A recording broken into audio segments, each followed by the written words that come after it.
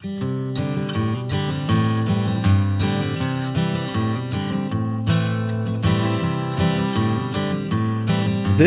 is the Unique Smiles Podcast, a podcast featuring stories of people with facial paralysis and the challenges they've faced, with your host, Brian April. Hey everybody, it's Brian April here with the Unique Smiles Podcast. I want to send a quick shout out to our sponsors today at Facial Paralysis and Bell's Palsy Foundation. They're a nonprofit organization who are dedicated to raising awareness of facial paralysis concerns within the medical community and society at large. If you need support, check them out at facialparalysisfoundation.org. That's www.facialparalysisfoundation.org.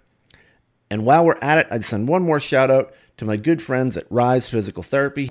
Rise Physical Therapy has multiple locations throughout San Diego and is the only clinic that treats patients one-on-one with a provider for the whole session. Their individualized approach to therapy helps patients of all ages and diagnoses. They also have access to other facilities and wellness modalities like whole-body electric cryotherapy that no other facility has. So check them out, risephysicaltherapy.com, www.risephysicaltherapy.com. I wanted to just take a quick moment and apologize for the delay that we've had in the past couple months for not having some podcasts up, but life's been a little busy for me. I had a Comedy Central audition, which went very, very well, and so I was kind of focused on that, trying to get on some television. And then I also recently had a surgery a few weeks ago for a weight loss surgery, and that took up a lot of my time, truthfully, in just recovering and prepping for the surgery and feeling ready for it. So that's kind of why there's been a little bit of a lag on the episodes, but we are back now. We are recording again, and it's going to be good. I'm feeling good. The surgery's going well. The Comedy Central went well. Bigger and better things coming. All right, today's podcast, I'm very excited to be joined by Faye Wax. Faye, thank you so much for taking time and being with us today.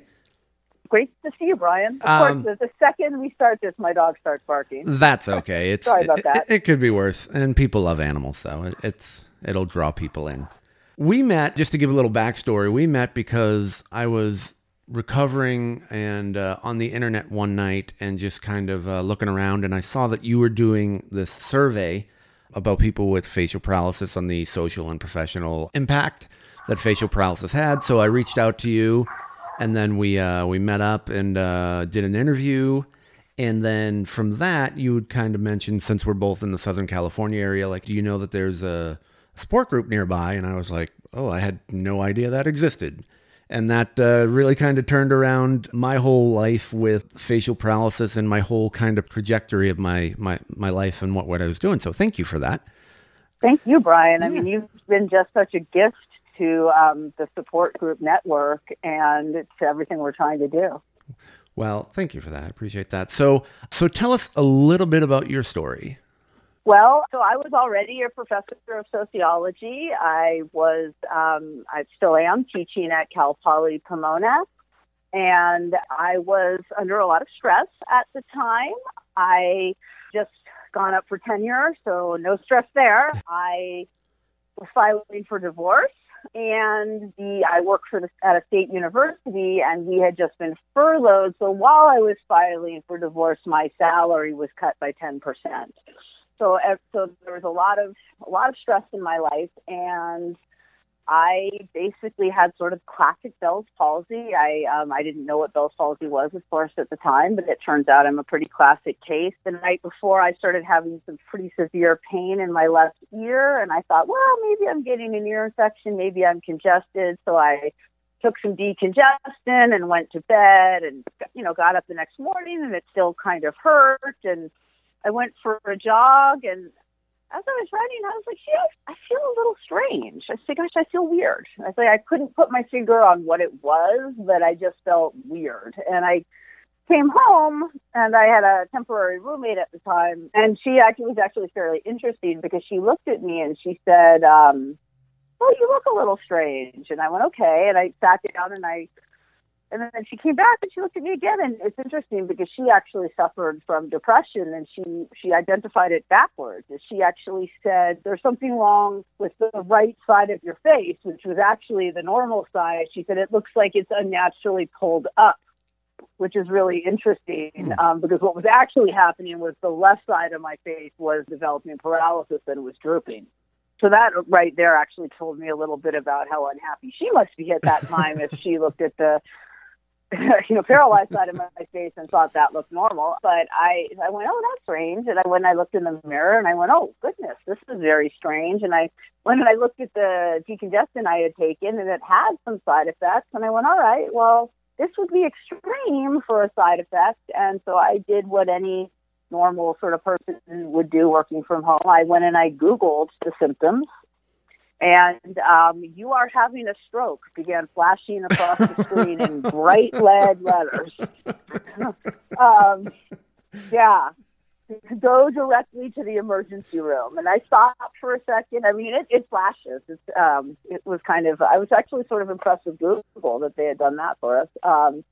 But my mother's a gerontologist, and so I'm sort of well-versed in what the signs of stroke are. And I went, well, I'm not having any of the other signs of stroke. I don't have any balance impairment. I don't have, as far as I could tell, I have no confusion. I have no, I didn't have any mental impairment, at least no more than usual. And so I thought, and then I thought, well, if I was having mental impairment, maybe I wouldn't know I was having mental impairment, right? That seems sort of like a logical next step. So I ran to my bookcase and I grabbed, and people in my field always laugh when I tell them, I grabbed a copy of Foucault's Discipline and Punish, which is one of the most obtuse, arcane, difficult to read books in my field.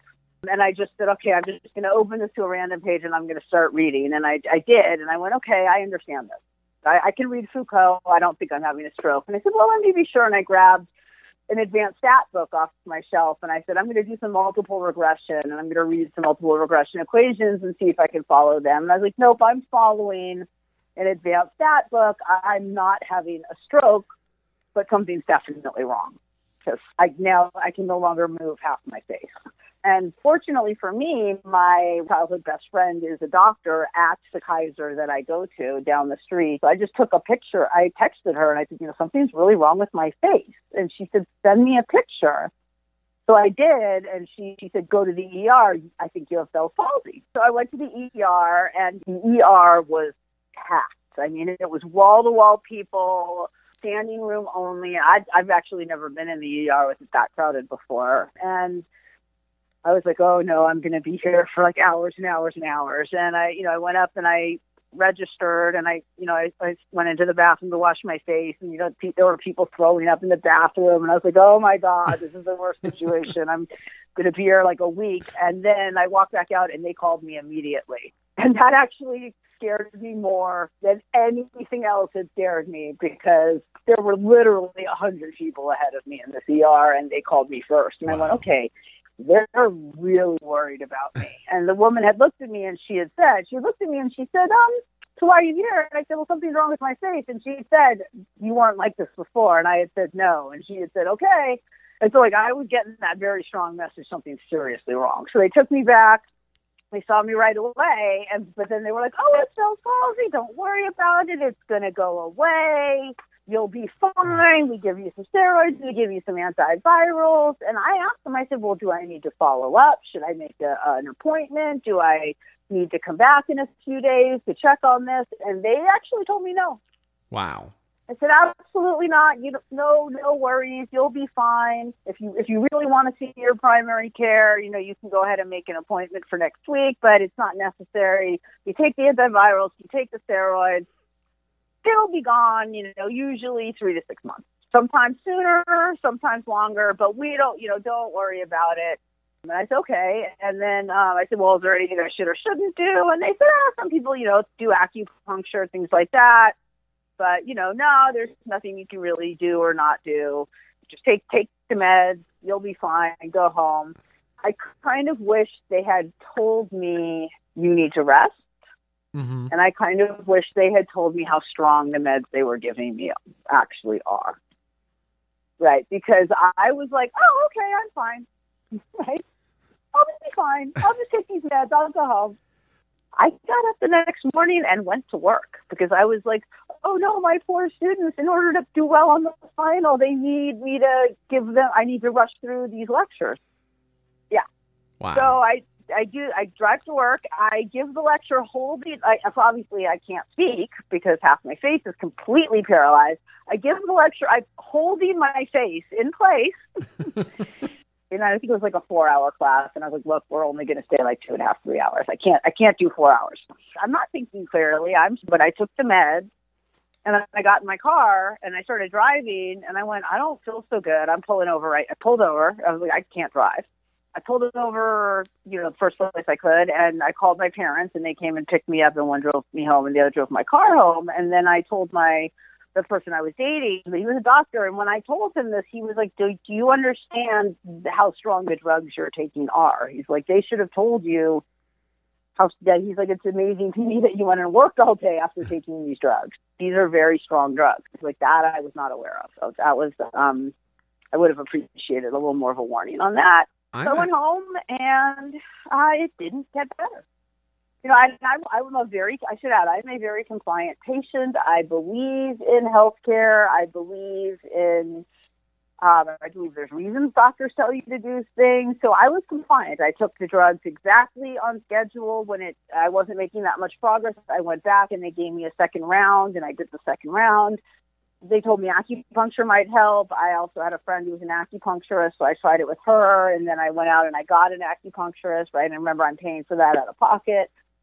I called to make a follow-up appointment, even though they told me not to. And when I called, it turned out it just so happened that my primary care just happened to be out that week. And then they said, it's probably fine. You'll probably be fine. I mean, they did offer to make an appointment with someone else, but they really were just like, you'll be fine. Don't worry about it. So there was no sort of, hey, maybe you should see a neurologist. Hey, maybe this or maybe that. There wasn't even sort of that real strong discussion of this is a very serious injury to a nerve. You need to rest. It was like most of the information I was getting, and I get it from their point of view. I get it just as a human being, right? If you're a human being and you're talking to another human being and they're looking at you with fear and they're turning to you for help that you really, really don't want to tell them, we have no idea what causes Bell's palsy. We have no idea what's going to make it better. We have no idea if you're going to get better and there's nothing I can do for you. That's really not the message you want to give them. It was a lot more I understand from a psychological perspective why the message you would keep giving me is don't worry, you're going to be fine, because then you see me look at you with gratitude and relief, but it was the wrong message to be giving me, because what it ended up doing is I went out and did all these things like acupuncture. They offered me e-stim with the acupuncture. When after 3 to 6 months, I was seeing no progress. I went back and Kaiser gave me an e-stim machine and showed me how to use it and told me that this was the thing that would really, that I was getting, my nerves were regenerating and this would really help, that this would help strengthen, that probably it was just residual weakness and this would help strengthen things. And what is an e-stim, just for people who may not know? For people who don't know, it depends. There's different types and there's different levels, and I'm not a medical professional, but what they gave me was a machine with little pads that I would attach to different points on my face that they instructed me to use, and then it provides electrical stimulation to the nerves. Unfortunately, what we now know, and unfortunately what was actually suspected at that time by people who are experts but not well known among general people, was that actually makes synkinesis worse, and that if you're not, for Bell's palsy in particular, if you're not seeing progress, what's actually probably happening is synkinesis, and the last thing you should be doing is e-stim.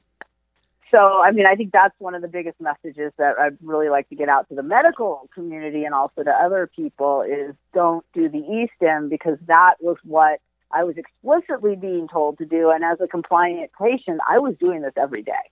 I was doing it while I was worked. I would do it when I was very compliant. A primary care physician job is not to stay abreast of these specialty conditions, but really is to more stay current on the things that are most likely to walk into their clinic. And so I think one of the most important things patients need to do is, no matter how great your primary care or your internist is, you need to get to a specialist, and not just any specialist, but a specialist who has seen Bell's palsy or Ramsay-Hunt or acoustic neuroma or facial paralysis in general, whatever the cause of your facial paralysis is.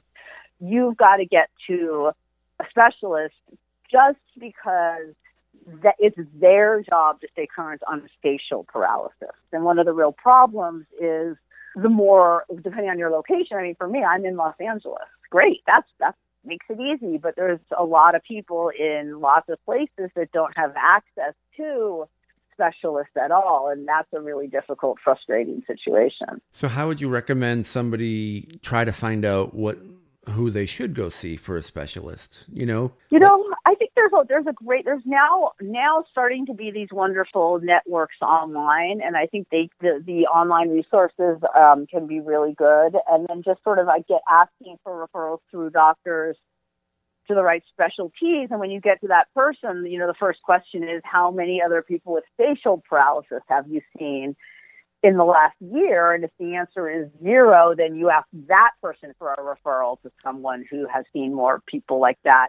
The main problem is, if you're very isolated, or you're very rural, or you don't have health insurance in the United States, your options are really limited to the research that you're going to be able to do on your own. And that's one of the most, I sort of thought, that's sort of what actually started me researching this, to be honest, was when I looked at how much difficulty I was having as a person with a PhD whose specialty actually already was health in the body, and with a spouse who is a medical professional. He's a radiologist, so it's a little different. But he was actually going to friends that were neurologists and saying, what does she need to ask for? What words does she need to eat? Right? Like, he basically would go and ask for explicit statements for me to make, for me to get the tests that they were recommending done, or get to the right specialist. So just a real easy example is, synkinesis is not a neurological problem. It's a movement disorder.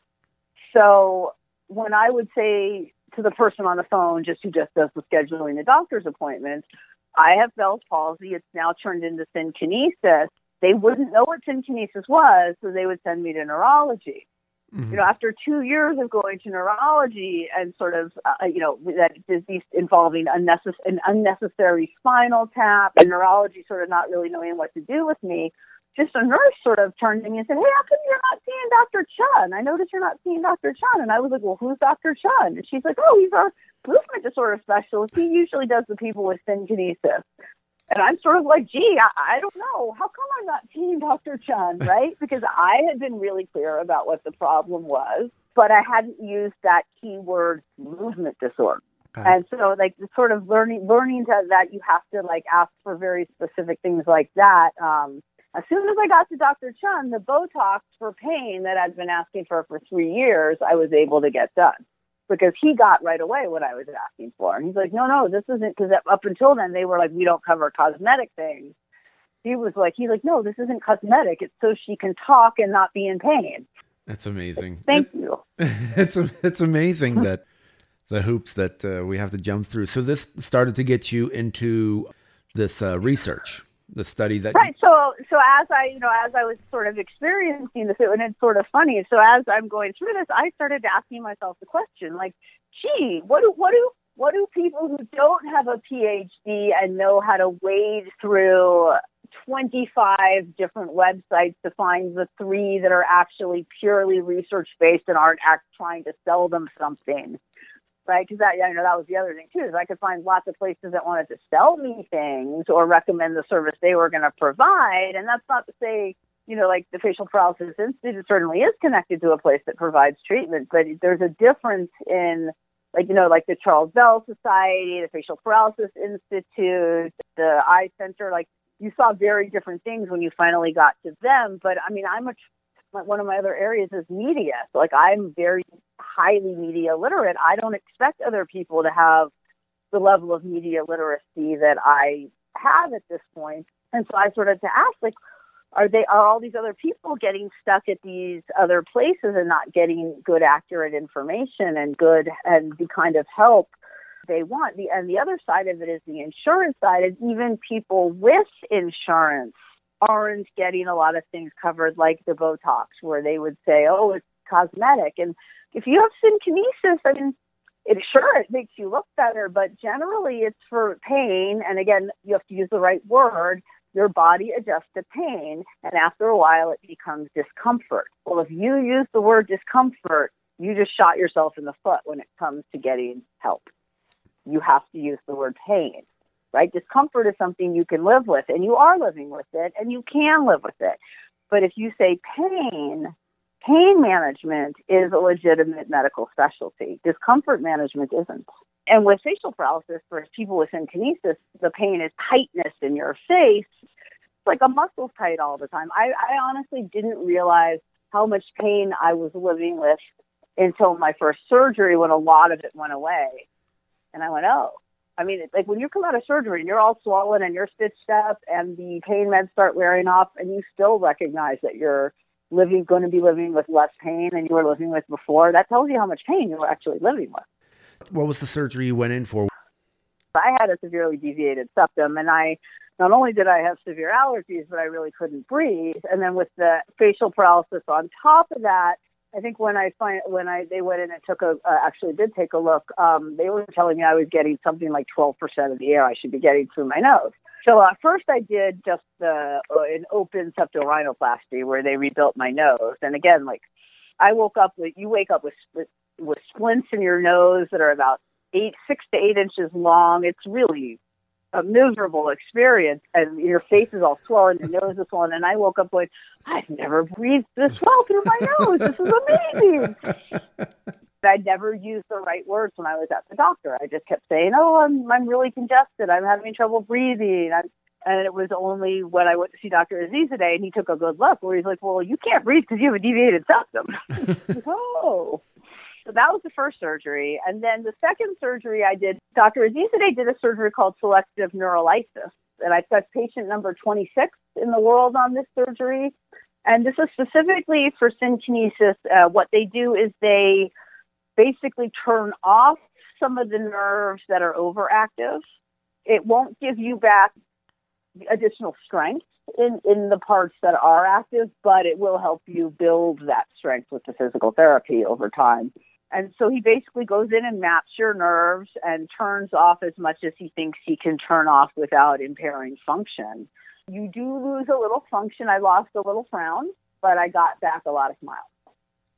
And you're happy with that trade-off? Yeah. Oh, yeah. I was well aware of the trade-off that I was making, and I figured, that. And in addition to that, while he was in there, he also did a brow lift to even out my eyebrows, because I don't have a lot of muscle tone in one eyebrow. And then while he was there, and this was pure vanity, they also took fat from my stomach and just put it in to get rid of the bags under my eyes, because they're like, hey, we're cutting up your face. That was pure vanity. And let me be clear, I am not at all sorry. I did that, lost fat in my stomach, gained, got rid of the bags under my eyes. Win-win. Right. And then what I'm doing on Thursday, so I'm going back for my next surgery on Thursday, and it's basically going to be a little more selective neurolysis. We're just going to try to get the corner of my mouth up a little bit more. So last time when he did the brow lift, they went in the upward direction, and as I'm getting older, it's sort of coming down sideways a little bit from the side, and so they're going to go back. And I knew that this would need to be done eventually all along. Like, I was aware that I would be going back for this all along. And they're going to just sort of take it a little to the side. And in addition, if you have synkinesis and really deep set eyes like I do, your eyelids will start to droop into your eyes and occlude your vision. And so because of the facial paralysis, that's already happening a little bit. And so I thought, well, I could just keep waiting while it gets worse and worse and worse and annoys me more and more and more, or I can just take care of it now. So they're going to remove some of the skin above my eyelids and just kind of take a little bit out there, just so that I don't, like when I look up right now, I see some of that skin, which you're not supposed to see. The selective neurolysis, you had told me about that, and that looked really interesting, and I'm still would like to get that. Have you seen the videos that are out there of him performing that? It's amazing. Yes, sort of. I started watching it and then had that thought of that's going to be you. Like I started watching last week, next week. And I said, you need to stop watching. And I was like, stop watching right now. Stop watching right now. Stop watching right now. Well, for those who haven't seen it, it looked like it looked like something out of a sci-fi movie where they're working on a robot and they hit like certain wires and then like the robot's hand or finger will move or anything like that, like Terminator. But it was with the person's smile, and you could just see it. It was really fascinating. Plus, I had never seen underside of somebody's face before, under their skin, so I thought it was going to be really bloody and gross, and it wasn't at all. And I was like, oh, this is really interesting. It's a very cool, and it's also a very fairly new procedure. So, yeah, I was patient 26 the first time. Wow. Did that give you any pause in just knowing that you were that new into it? You know, it's interesting because I, at this point in time, I'm a pretty good judge of people. I've sort of learned to trust that. And as soon as I met, Dr. Azizadeh, I was like, this is the guy. Like, he uses the way he talks to me. I really understand him very clearly. I like his ethics. He's very clear about what he can do and what he can't do. He's very clear about success rates. He's very clear about likely challenges you're going to face, very clear about the trade-offs you're making. And all of those things really appealed to me. And then in addition to that, what really sort of put me all in on him is I could just tell he was the kind of person who would be driven crazy himself by anything he thought he could have done better with you. He's a perfectionist. And on top of that, I hate to say this, but you're working on my face. Right? You're not working on my back. You're not working on my leg. You're working on my face. This is a man who understands aesthetics, balance, and beauty. I looked around his office and went, everything in this room is perfectly balanced. It's like he understands aesthetics in this really deep way. I mean, I have to admit, part of what sold me on him, too, was his haircut. I was like, I looked at the haircut and went, that is a very nice haircut. And right, there was just sort of these subtleties in the way he was self-presenting. So I think the lesson we can take out of this is judge your doctor by their haircut, I believe. I believe that's what you're saying. Not necessarily. Yeah, sort of. I say take that holistic picture into account. And, again, if I were having back surgery, I might go to a person. Frankly, if I was having back surgery, I would be looking for a person who was very athletic and physicality and athleticism really mattered to them because I would recognize that they would be very cognizant of functionality issues, right? And that's that's such a great point. Usually for me, it's just kind of like I chose like my primary because he made me laugh out loud. And I was like, okay, if he can make me laugh out loud, I'm good with this guy. I like this guy. So we're going to wrap up the first part of this, and then we're going to talk about your study and what you found. But just from a more personal aspect, what do you have any advice, or what do you say to people who are kind of struggling with facial paralysis, no matter, if they're in the beginning of their journey or they're kind of like floating around, maybe they've had it for a year, 2 years, and they're kind of just not really sure what they should be doing. Do you have any advice to people? Well, it's as hard as it is you have to keep getting out. You've got to go out there and find your place, right? Because if you stay inside and you hide, it's going to get worse. Right. And what does everyone do when they get facial paralysis? I'm going to stay inside and it will get better. And then I will go out. And then for the people who it doesn't get better, you're now in you see people who have been like, they decided to do this. And then 2 weeks went by and then a month went by. And then, and there were several interviews I gave where when I really started pressing the person on, and I'm not trying to make people upset, but, what was your life like before? What's your life like now? We're, halfway through the interview, they would sort of say to me, oh my God, I haven't been out in 6 months, or, one person, she actually said, she's like, thank you for this. I'm calling, as soon as we get off the phone, I am calling a therapist because she's like, I used to go out 4 nights a week and I'm going out, I'm almost never going out now. And what, I have to get out, right? It's hard. Believe me, I had a vacation planned 1 month after I got Bell's palsy, in the holiday break, or I think it might have even been 2 to 3 weeks after. And And I sort of debated, like, do I cancel my trip to Costa Rica? And I was like, and at that point, I was done with the drugs. I, felt a lot better. And I had gotten super, super lucky that my blink, the one thing that came back really fast for me was my blink. The one thing that, is that's very dangerous is what can happen to your eye. And I got really lucky and I could close my eye pretty early on.